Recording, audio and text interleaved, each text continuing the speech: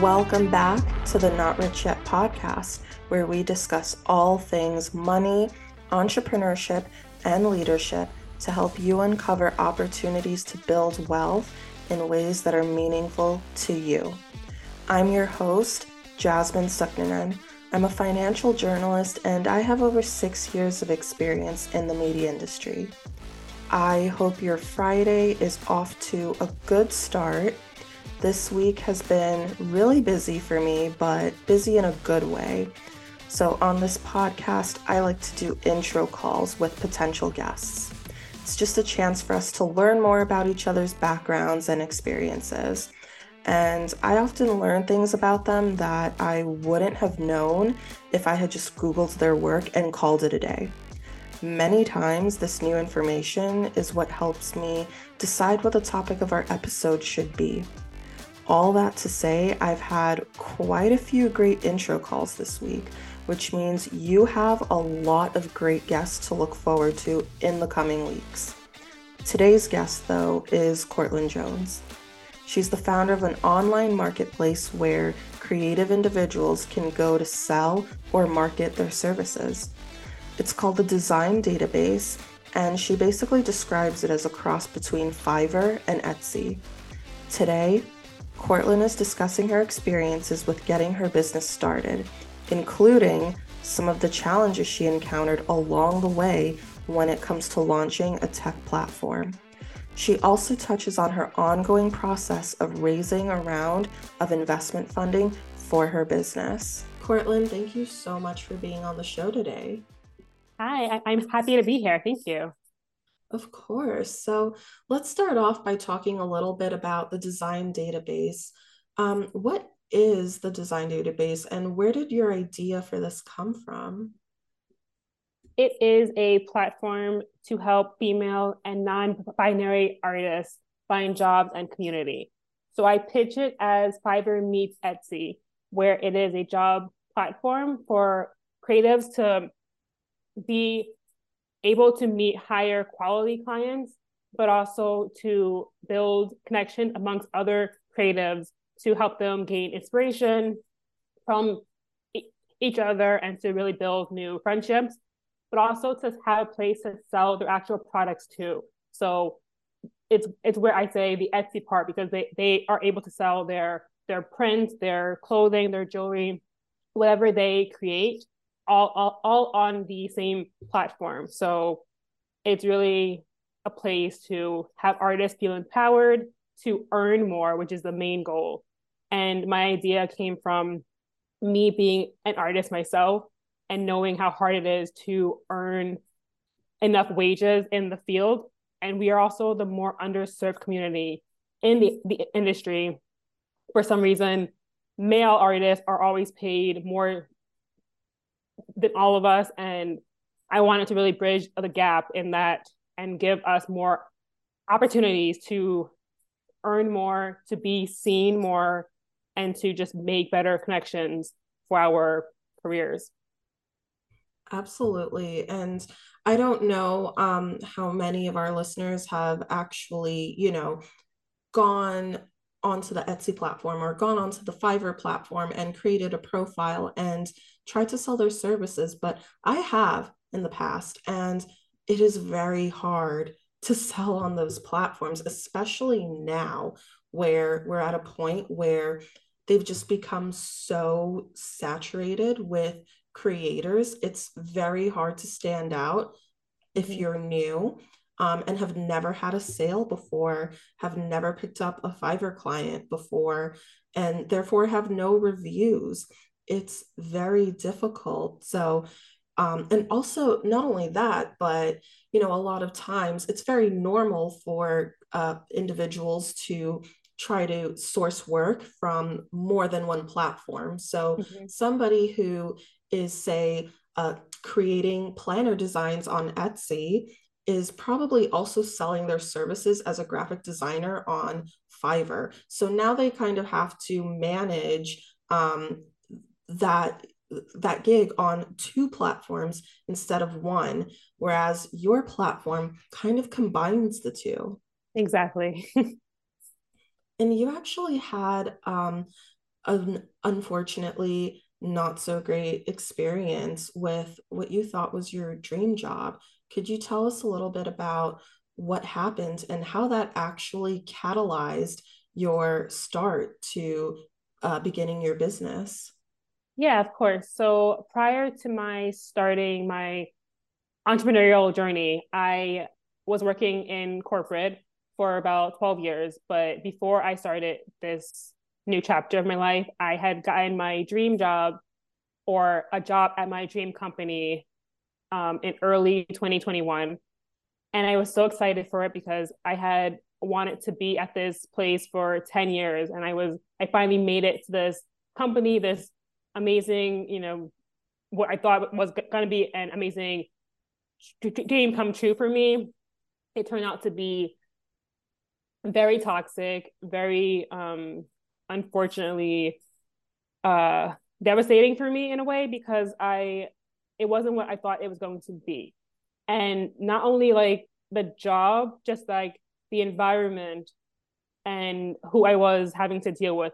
Like my boss was extremely controlling, but he was very nice. So it was kind of hard to tell that he was so controlling and toxic. He had a way of hiding it well, but what made me most upset and aware of it was that I would design and he would change my designs behind behind the scenes and not tell me about it until it was already published and ready. And I would be wondering why wouldn't he just tell me it was, bad, or tell me he didn't like it or he wanted to change, instead of going behind everything and having it changed, on his own. So it made really bad uh environment for me because I was like, do I suck? And if I do, then tell me that so I can fix it and be better. And it was just really like a mind fuck, and to just say it bluntly, it was just really making me feel like I was just doing a terrible job. And I just kept asking him to, why can't I just talk to you about it? And like, why are you having me feel so bad? And to a point where I just couldn't handle it anymore. So I just quit because it didn't seem like I should be here anymore if my artwork isn't being appreciated and you're changing it behind the scenes, and why am I even here? Right. I'm so sorry to hear that. And honestly, also from, you know, this perspective of a creative, like I'm a writer and, there are times where like you'll typically submit your article, it goes through edits, et cetera, et cetera. So, for someone who is a creative person to have your work changed behind your back, and to just not be told about those changes at all and to see what should have been yours go out there, it kind of also feels like, in a way, what is going live is no longer yours. That sense of ownership almost feels like it's taking a hit because you're like, yeah, I put the time into this. Yeah, I worked on this. And maybe some of my elements and my vision are still present in the finished product, but a lot, some of it is also not me. And it kind of feels like a hit to you, even though it may not have been intended that way. Yeah. And so after I quit, my plan was to be a freelancer full time. But because I hate the sites out there for which are Upwork and Fiverr, I actually don't enjoy those platforms because of their large fees, and it's just, to me, feels like a waste of, not a waste, but like it just feels like they are actually stealing more money from me than helping me. So that's really what had me build my platform, because I wanted to have a space for creatives to have 0% commission and be able to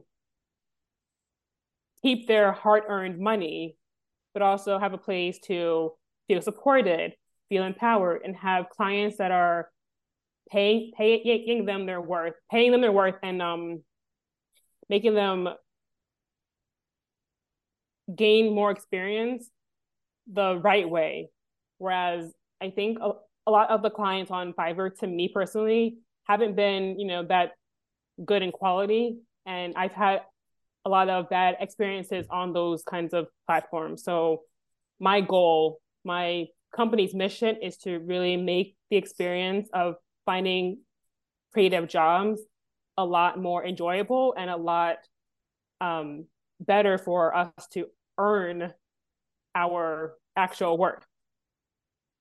Absolutely. I think that one part of, being a freelancer or, selling your own services independently that not a ton of people really talk about is the fact that it takes a mental toll on you to have to constantly go through a difficult, demanding process to even get your work in front of clients. And, there are so many people out there who enjoy having their own creative services.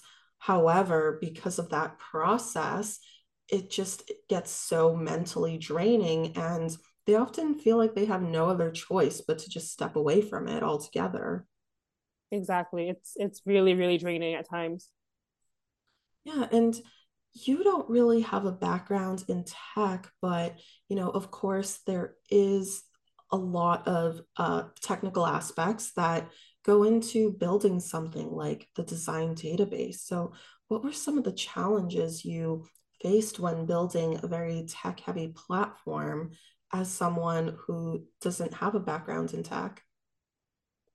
Well, personally, for me, I am a very hands-on person when it comes to, I think, anything. But for this, it was hard because I had to hire someone else to help me build the back end of the platform. So when I did that, I found him online, I believe through, I'm not sure which, actually, I forgot which, where I hired him from, but he has been in the field working on building startup platforms for about 7 years. So I talked to him, and he and I connected really easily. And he helped me to build the backend, the actual job portal for the site. But for the front end, I had it made myself. I did all of the coding for that part, and that basically I had it learned in school. I learned how to code um smaller sites in school, so I needed his help to build the actual like job sites and the portal, because I couldn't do that hard coding, but I did the front end side, and which was good for me because I wanted it to look the way that I want it to look, and it was hard for me to explain my vision to him. So that was hard, and it was also hard because when I wanted to have edits change on the back end, he lives out of this country, so it's hard to talk to him because of a time difference. So when I was sleeping, he was awake, and when I was awake, he was sleeping. So that to me was probably the biggest challenge, was having small edits be so delayed because of that time difference, and because I had to wait for him to have it done for me. And I was trying, not to be controlling because it's out of my hands, but I wanted it done a certain way, and I had to just really be patient, and that was a hard for me, honestly, and was kind of like a learning curve for me to realize that things can be fixed in time. It's not a huge fire. Calm down.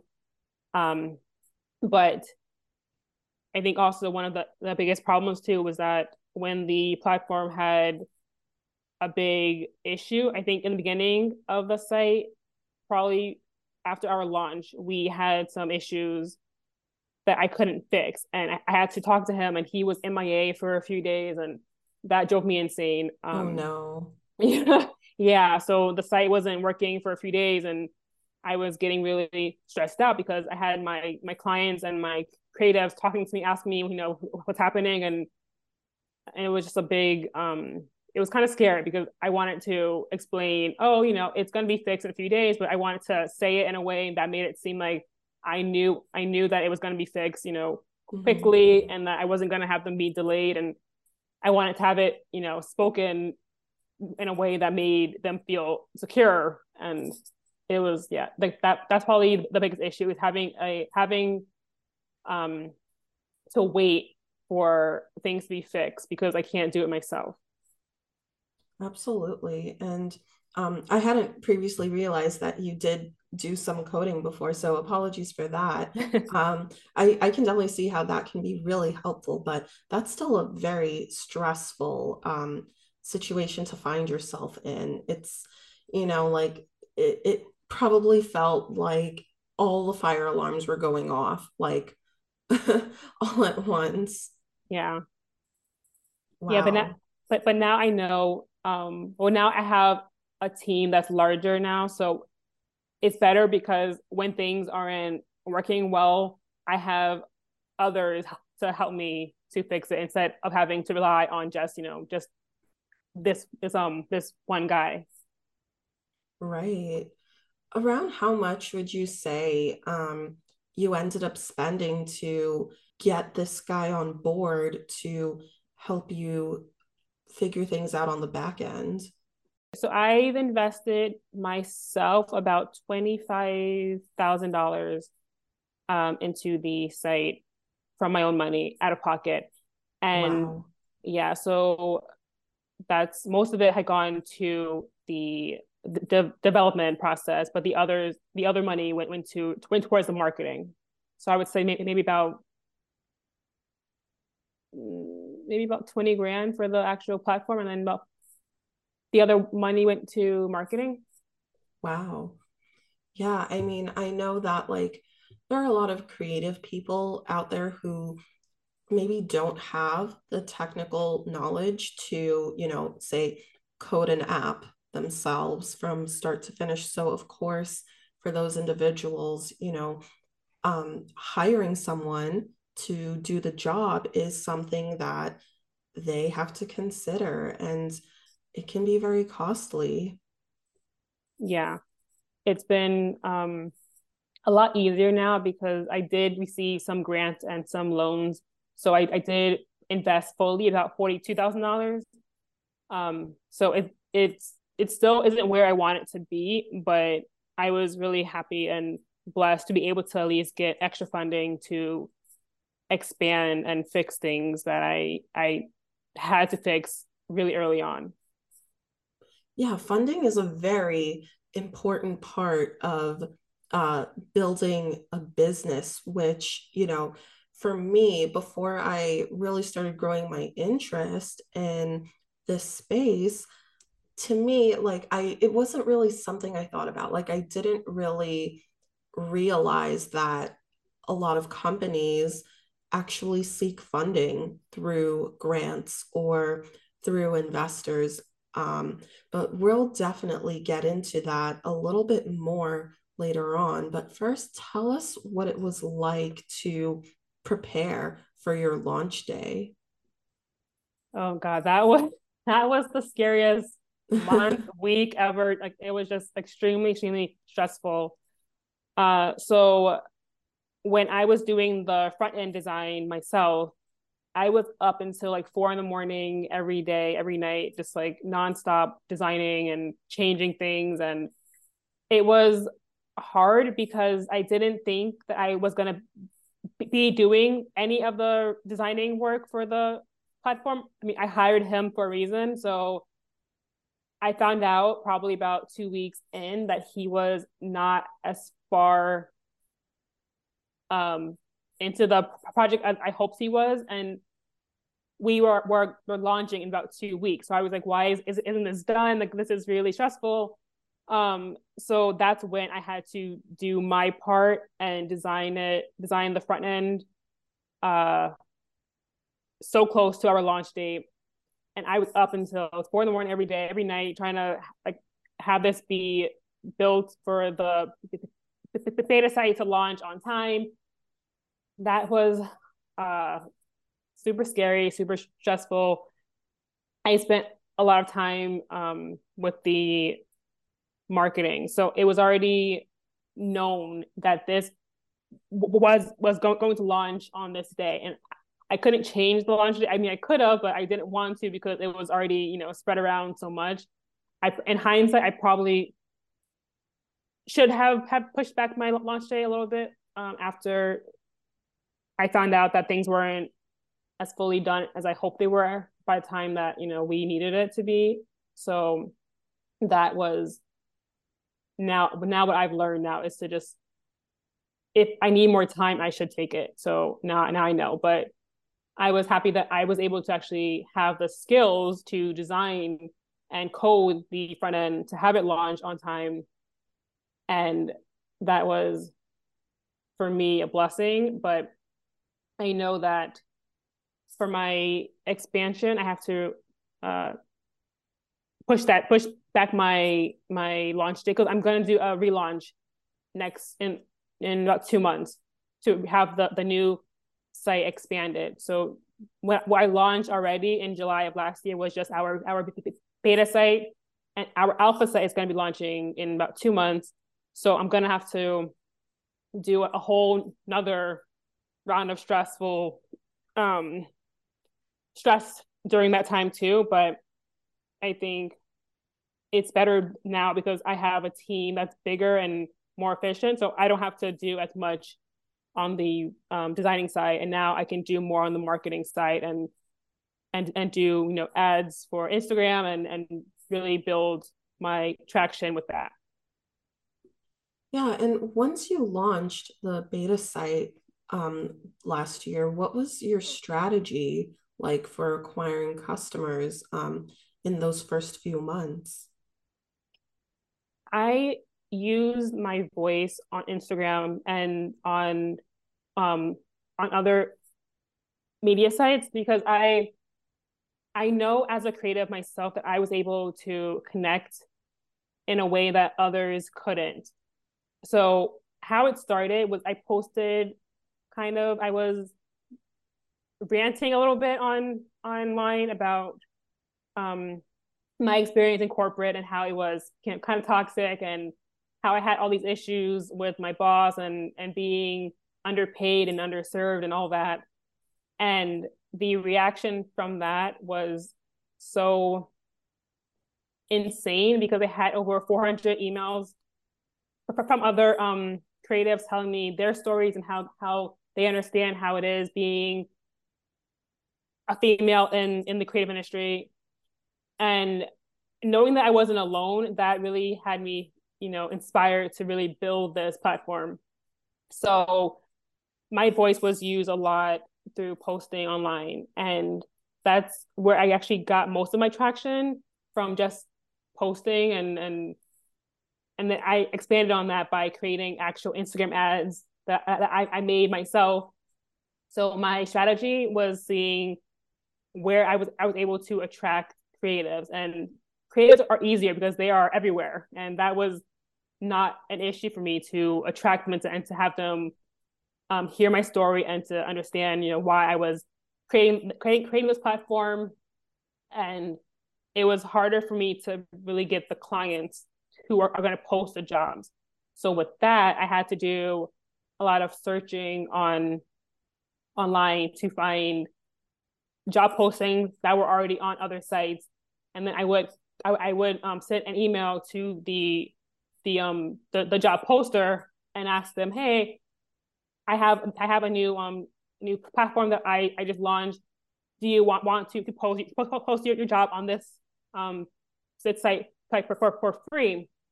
And a lot of the clients were actually happy to have a new place to find creative, so they were all on board to be the first testers on my site to post their jobs.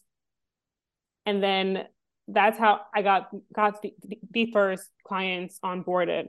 But when I expanded on getting traction, I realized that I had to be more aggressive, and for that, I joined a lot of online community groups. Tell me to build connections on there, and I also did a lot of events in person to meet real life clients who are hiring creatives or need to hire them in the future. and having them see me and hear my story in person and building that connection with them and that trust with them helped me to get more of the clients onboarded as well. Yeah, it's really great to hear that you were able to, use an online presence to at least get the conversation going. Earlier this week, I recorded an episode with Brooke Latham, a digital marketer who founded her own um, digital marketing agency. And we talked a lot about thought leadership and the ways in which having that online presence can really help someone who, even if they're not at that level where they're an executive at their company, or a business leader for their organization. So that's definitely a great episode for listeners to tune into when it's launched. But it's fantastic to really see the power of just engaging online and building a sense of community. Yeah, for sure. It really helps to build a much better connection to like to have trust there, you know. Yeah, absolutely. And especially when you build your presence to a point where you have active, engaged followers who are liking your posts, commenting on your posts, taking the actions that you ask them to take in like the captions of your post, those people are also going to be very likely to want to sign up for whatever initiative you roll out or want to be some of your very first customers whenever you launch a new product or service. So, you know, there are a lot of uh, case studies that we can point to that really prove that there's almost no way to get away with not having an online presence anymore if you have certain business and leadership goals. Yeah, for sure. And how are you testing your success in that first, say, like 6 to 8 months of your launch? What metrics did you establish that would tell you that you're on track to meet your business's goals? I think I was more focused on how happy my clients and artists actually were and have been. So I track it by really talking to them personally. So I have a forum that I go in there and I talk to them to ask them, hey, how are things, you know, going for you on the site? I also do a lot of email connections there to make sure things are running smoothly. And I have an open convo with them to, you know, have them tell me if things are not doing or not helping them as well as they, you know, hope that it would for both parties, for clients and creatives.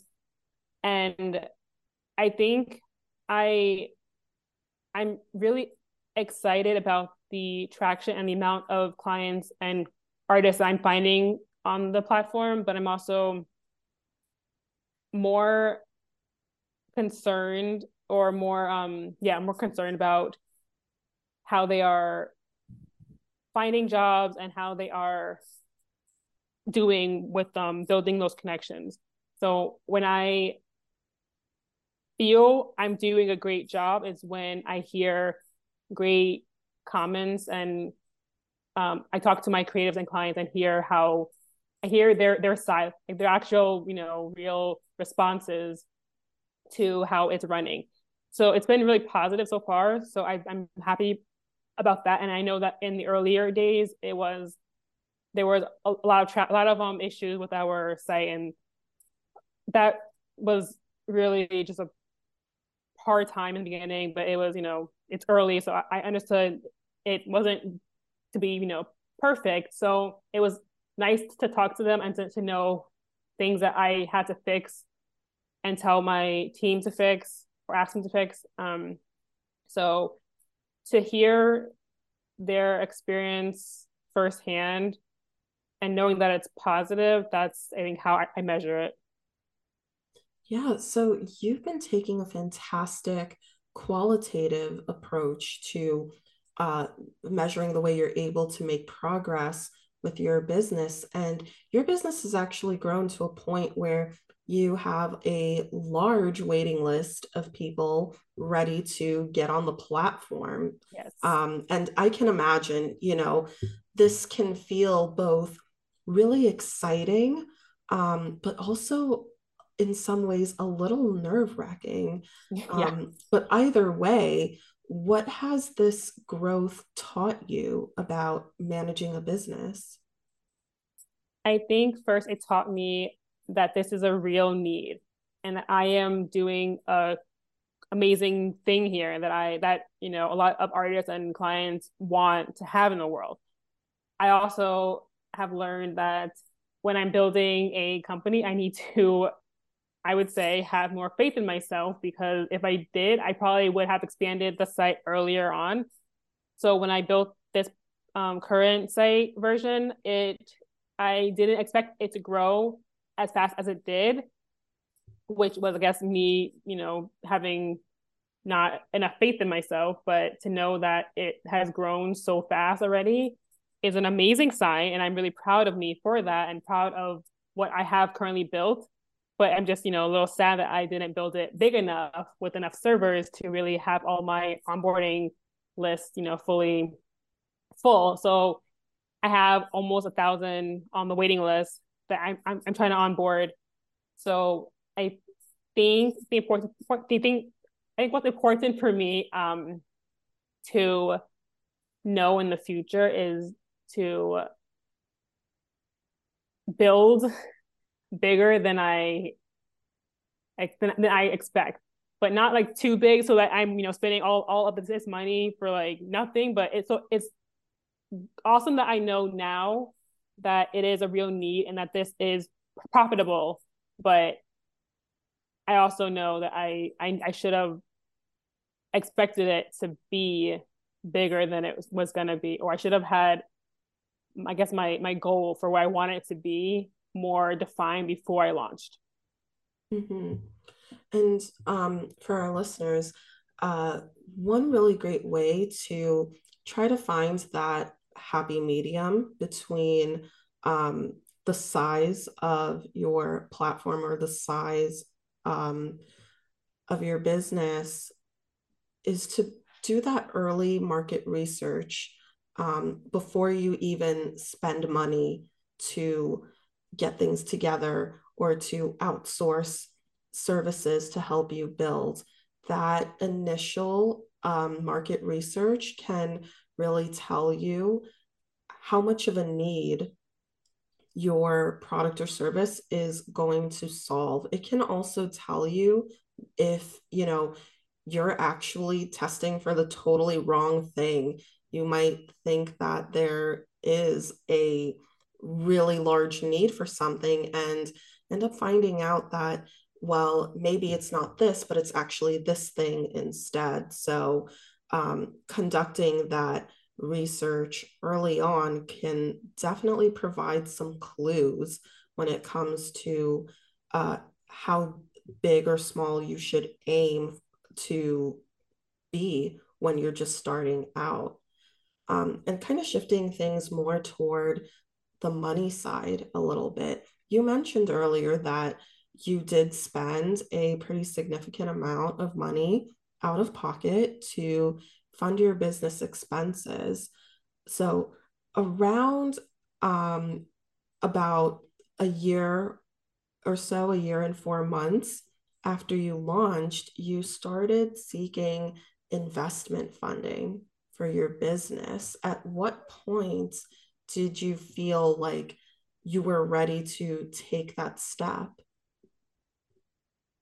I would say probably about 5 months or so in, because after I launched, I did do a crowdfunding campaign as my first approach to raising funds, and that was great. I did exceed our goal, but even that wasn't enough. So I think I realized when I had gone through these programs for investor programs to help me learn the ins and outs of being a founder. I did about two of those programs this year, and they taught me really about knowing my financials, my financials, and knowing where I wanted to be in the next 3 to 5 years. So when I was able to really dive into my modeling and understanding my customers and my growth and my financial projections, that showed me that in order to reach these goals, I had to have way more money and more support. And unfortunately, I couldn't do it on my own. So I think after I had done these programs, which I did one in March. I mean, one that ended in March, about 2 months in, and then I did one that was 12 weeks long that I finished in October. And so that one was, I think, the best one for me because that one really was intense and had me really dive into my company much, much deeper than I had before. And I had a lot of investors there to help me learn how to pitch to them and what I would need for my growth and my funding and all of that. So I think understanding my goals and my future really told me that I needed a lot more support and funding to do these things. And were those accelerator programs that you were working with? Yes. Yeah. Cool. Tell us a little bit about what it was like to work with them. First of all, how did you learn about accelerator programs? I feel like, especially to people who have never started their own business, this is probably like a totally new world to them. So, how did you first find out about accelerators and how did you find them? And then what was that process like to work with them? I learned about the programs through the Entreprenista League. When I joined it, I joined that league in, I believe, May of last year. And I was going through a lot of the chats in the forums there, and there were other founders talking about programs for funding. And I talked to Stephanie Carton, sorry, from the founder of the Entrepreneur League, and she helped me to connect with Annie Evans and Laura Cox, who were leading the first program I did for investor mentorship. And I was able to have that experience for about, I think, 2 months with them because of that connection from the league. And after that, I actually met a mentor through that program who invited me to join her next program for Boom Startup Accelerator program that I did for the next 2 months. So basically, I learned it from other founders who have been through the fundraising process already. And I feel like that just reinforces the importance of networking and putting yourself out there and getting to know other people because, when you're in the corporate world, we always say you never know where your next opportunity can come from. And I think that in the entrepreneur world, that definitely holds true as well. You never know who's going to be that person who uh, recommends you to a program or an investor or recommends you to someone you can outsource to.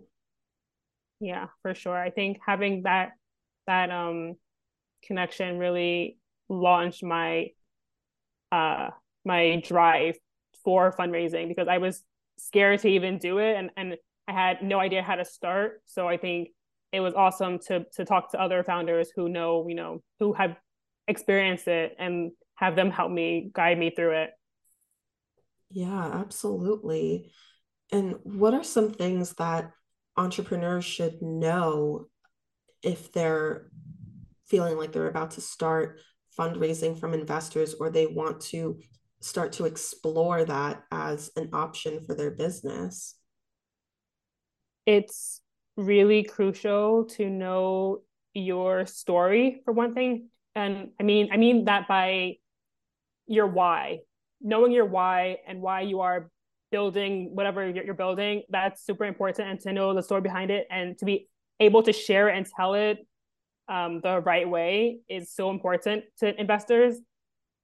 But also, obviously, the financials are, obviously a huge key. And to understanding that, understanding your goals, how much you actually want to make per month, how much you plan to make, per year, and how you are planning to attract those clients over the next 3 years or 4 years or whatever. It's important to have a clear path in your mind about your strategy for marketing.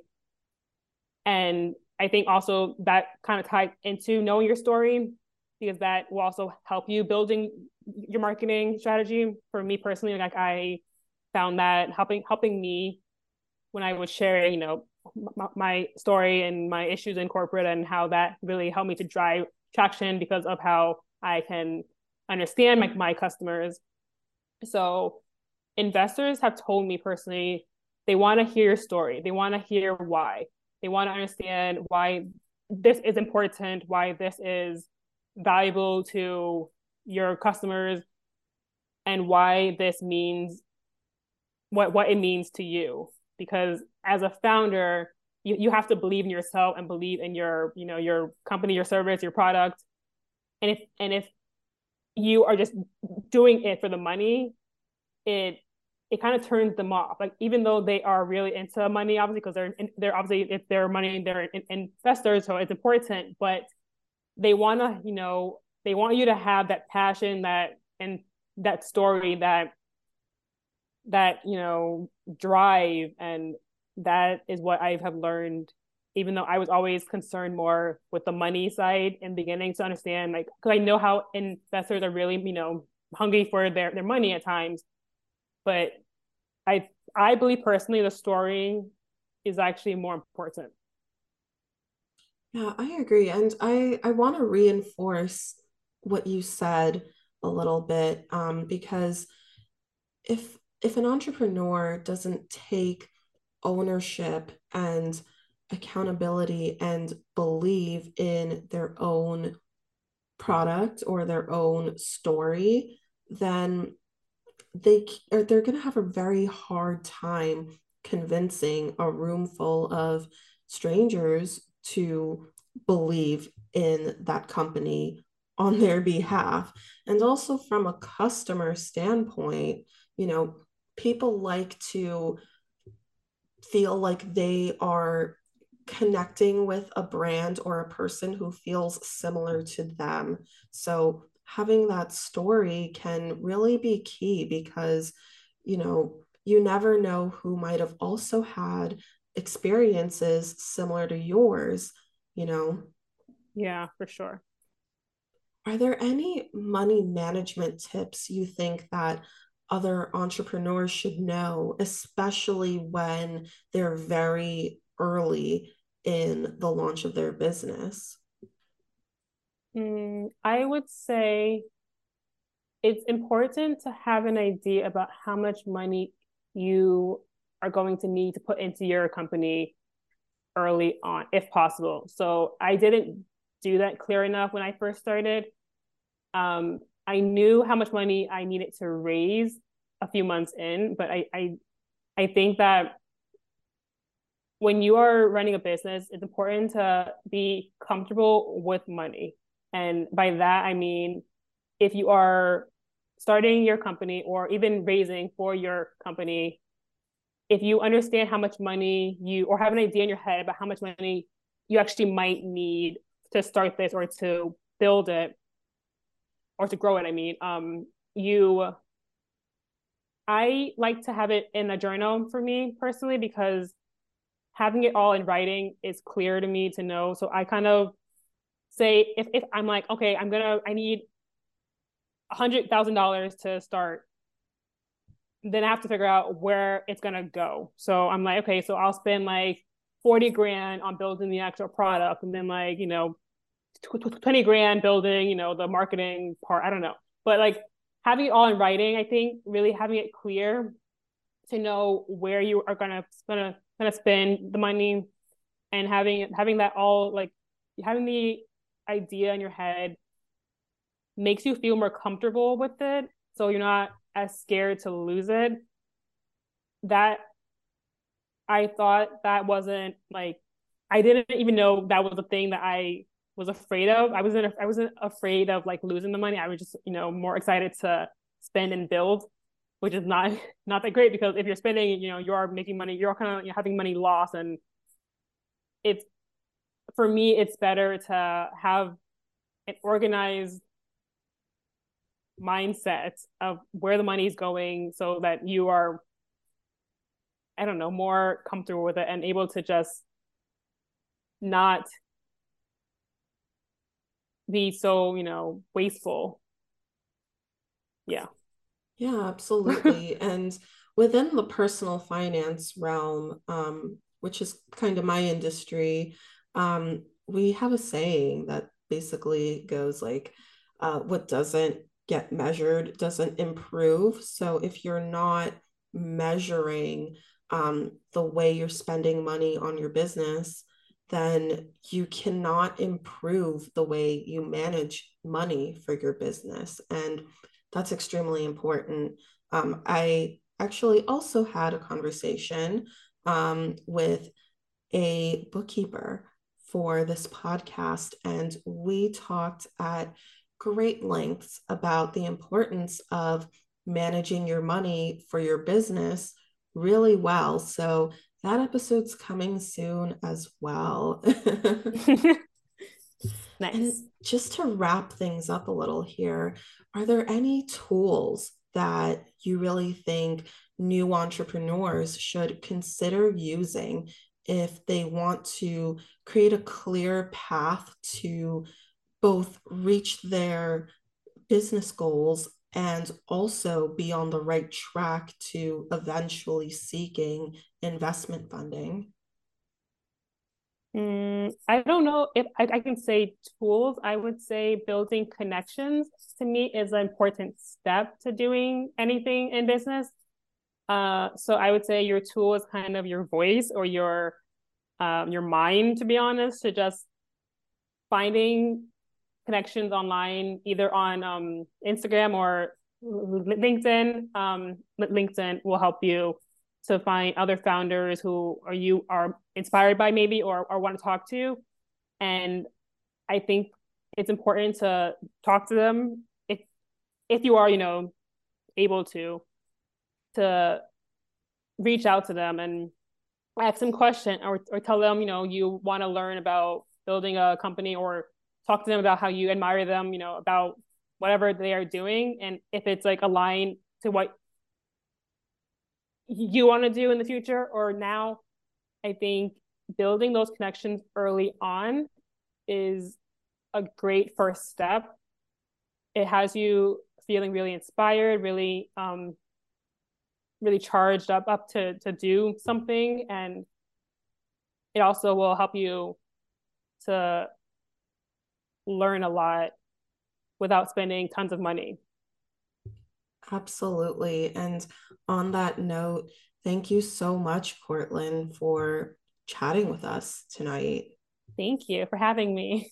Of course. Tell us, where can we find you? You can find me on Instagram at courtlyn.jones, or you can email me, or find me on my platform. And I think that's really it. Amazing. Thank you so much. Thank you. Hey, friends. Thanks for tuning in to this week's episode of the Not Rich Yet podcast.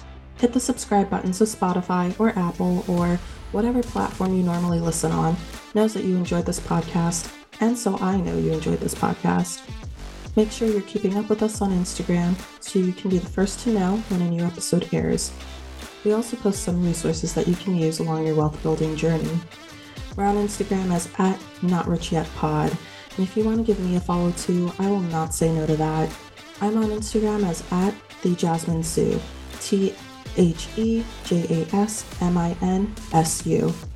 I do all the planning and sourcing and emailing and interviewing, but this podcast couldn't happen without a few extra hands. Not Rich Yet is produced by Ambiguous Podcast Solutions and edited by Will Tarashuk, founder of Ambiguous Podcast Solutions and the founder of Willie T Productions. I'm your host, Jasmine Suknanen, and I'll be back with more next week.